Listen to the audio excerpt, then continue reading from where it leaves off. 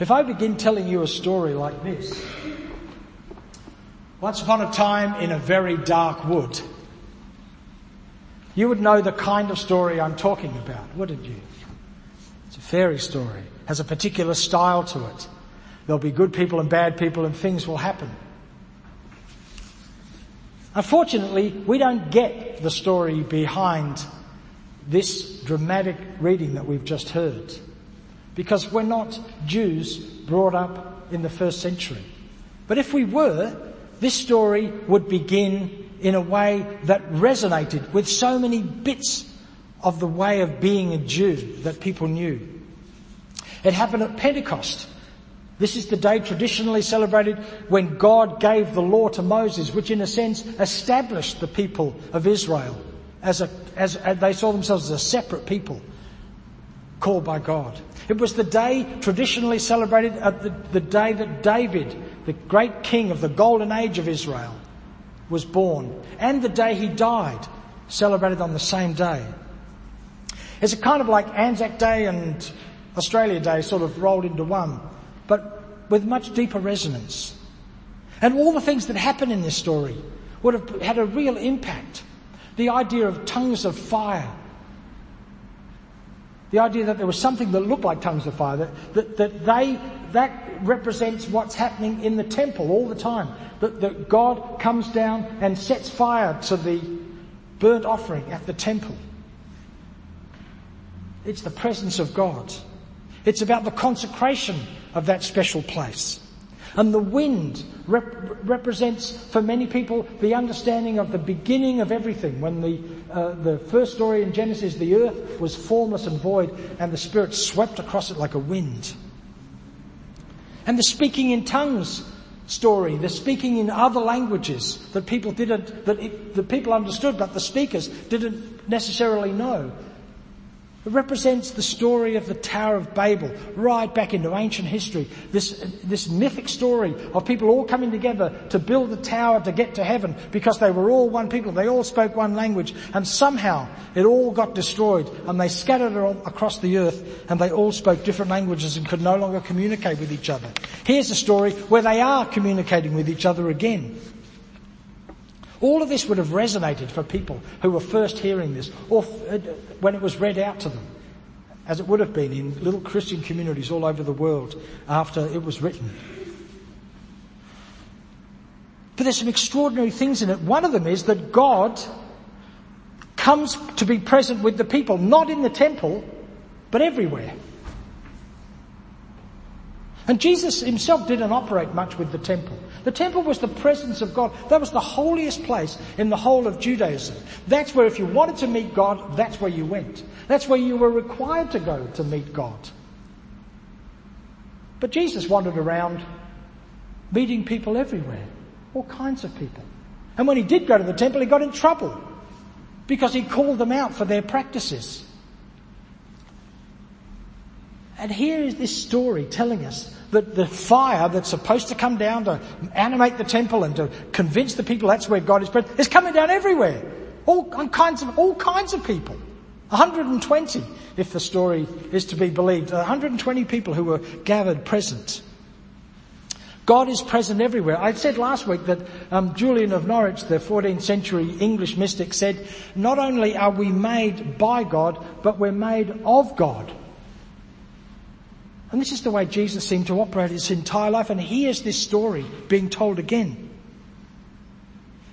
And look, what happens? They speak the language that each person can understand, the language of home.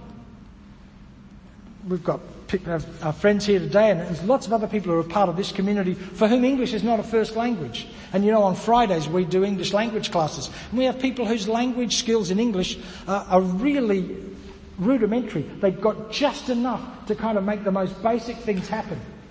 But when you're learning a new language, you only learn the basics, don't you? You don't learn how to tell what's going on inside you.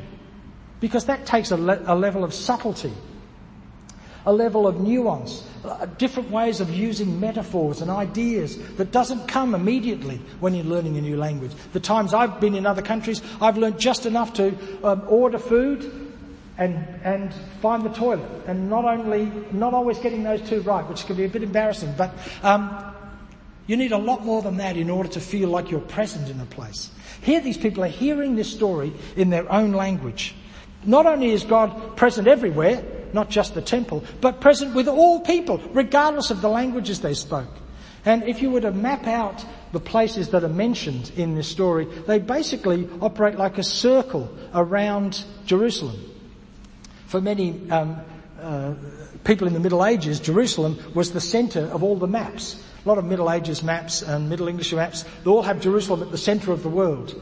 And if you do that, then the places they mention are everywhere, all around the known world, which is, of course, all around the Mediterranean. All of this is happening at the same time. But there's something even more profound that doesn't necessarily require us to know much about Jewish history or Jewish culture. And that's that Peter gets up and tells the story of what he sees as this moment being about, what it really means.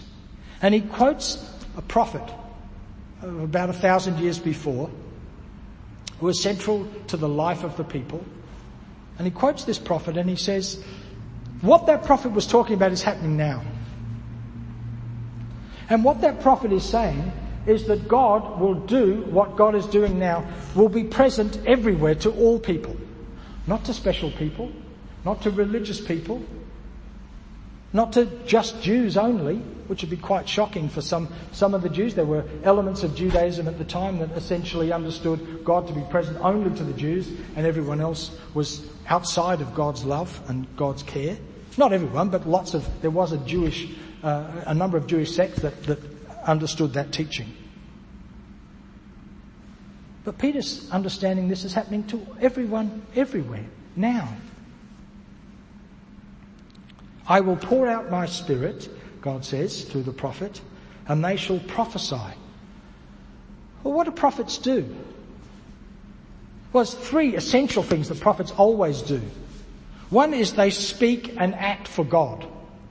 In the Old Testament, the idea is if the prophet spoke, the prophet was speaking the words of God. And the times when people listened to the prophet, the stories tell us things went well. But the times when they didn't, when they ignored the prophets, things went badly. It's very clear that they understood prophets to speak for God.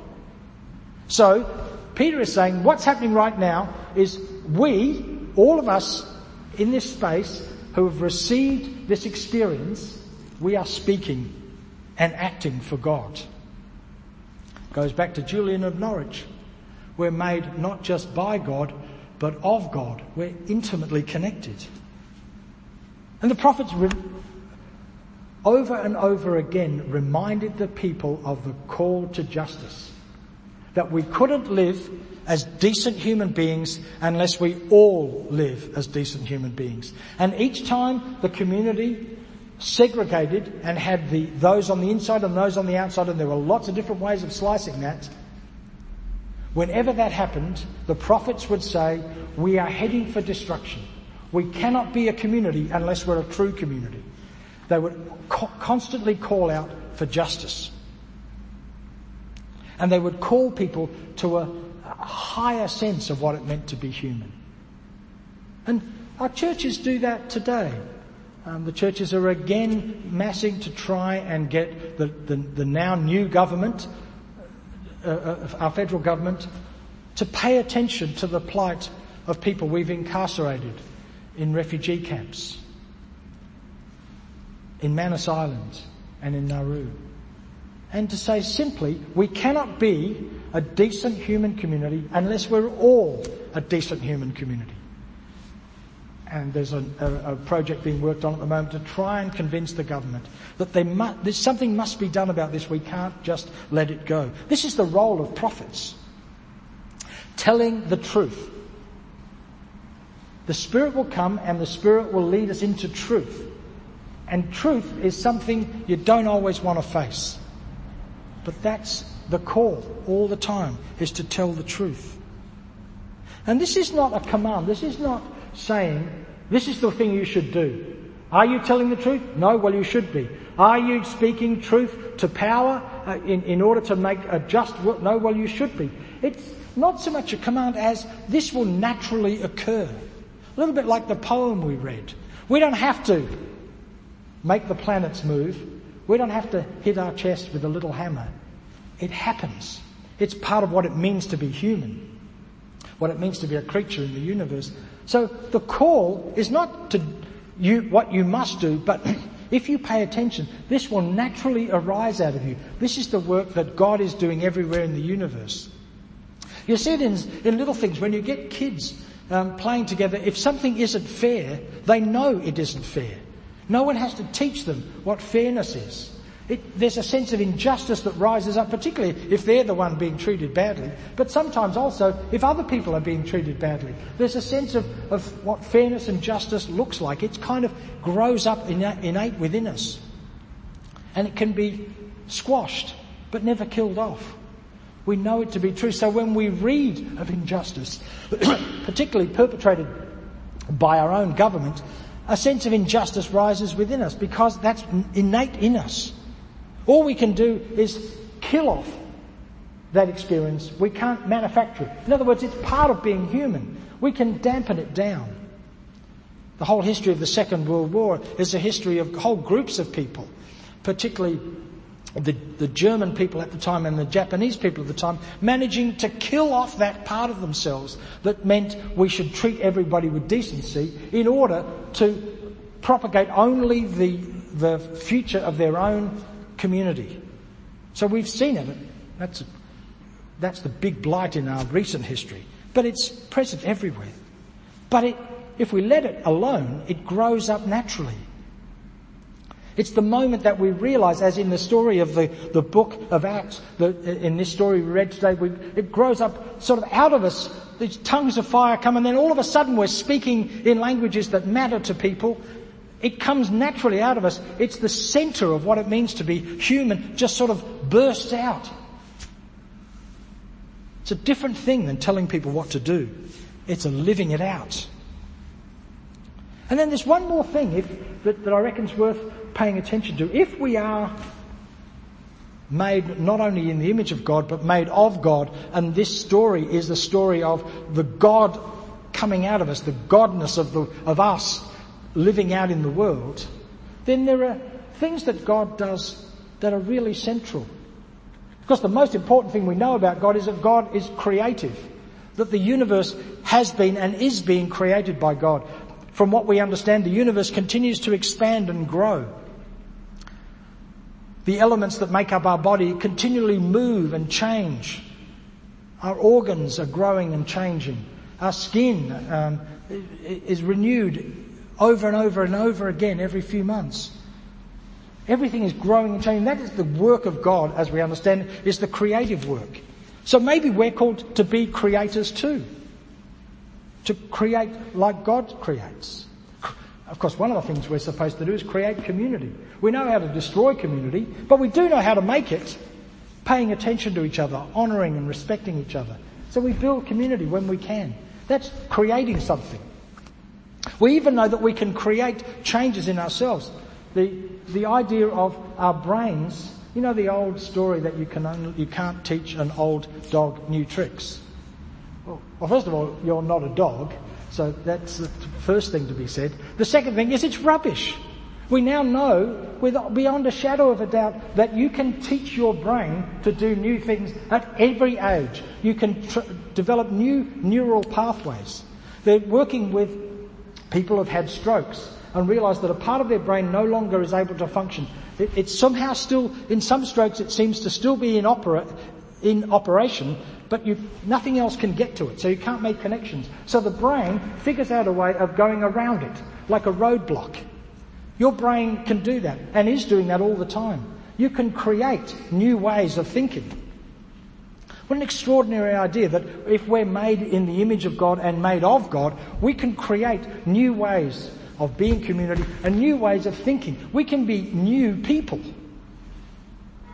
whether we're 8 or 80.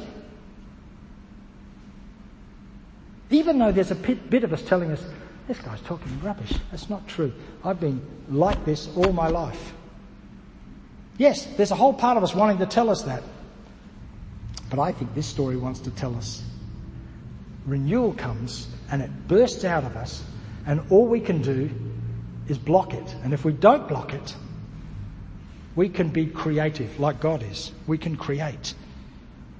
We can make new community.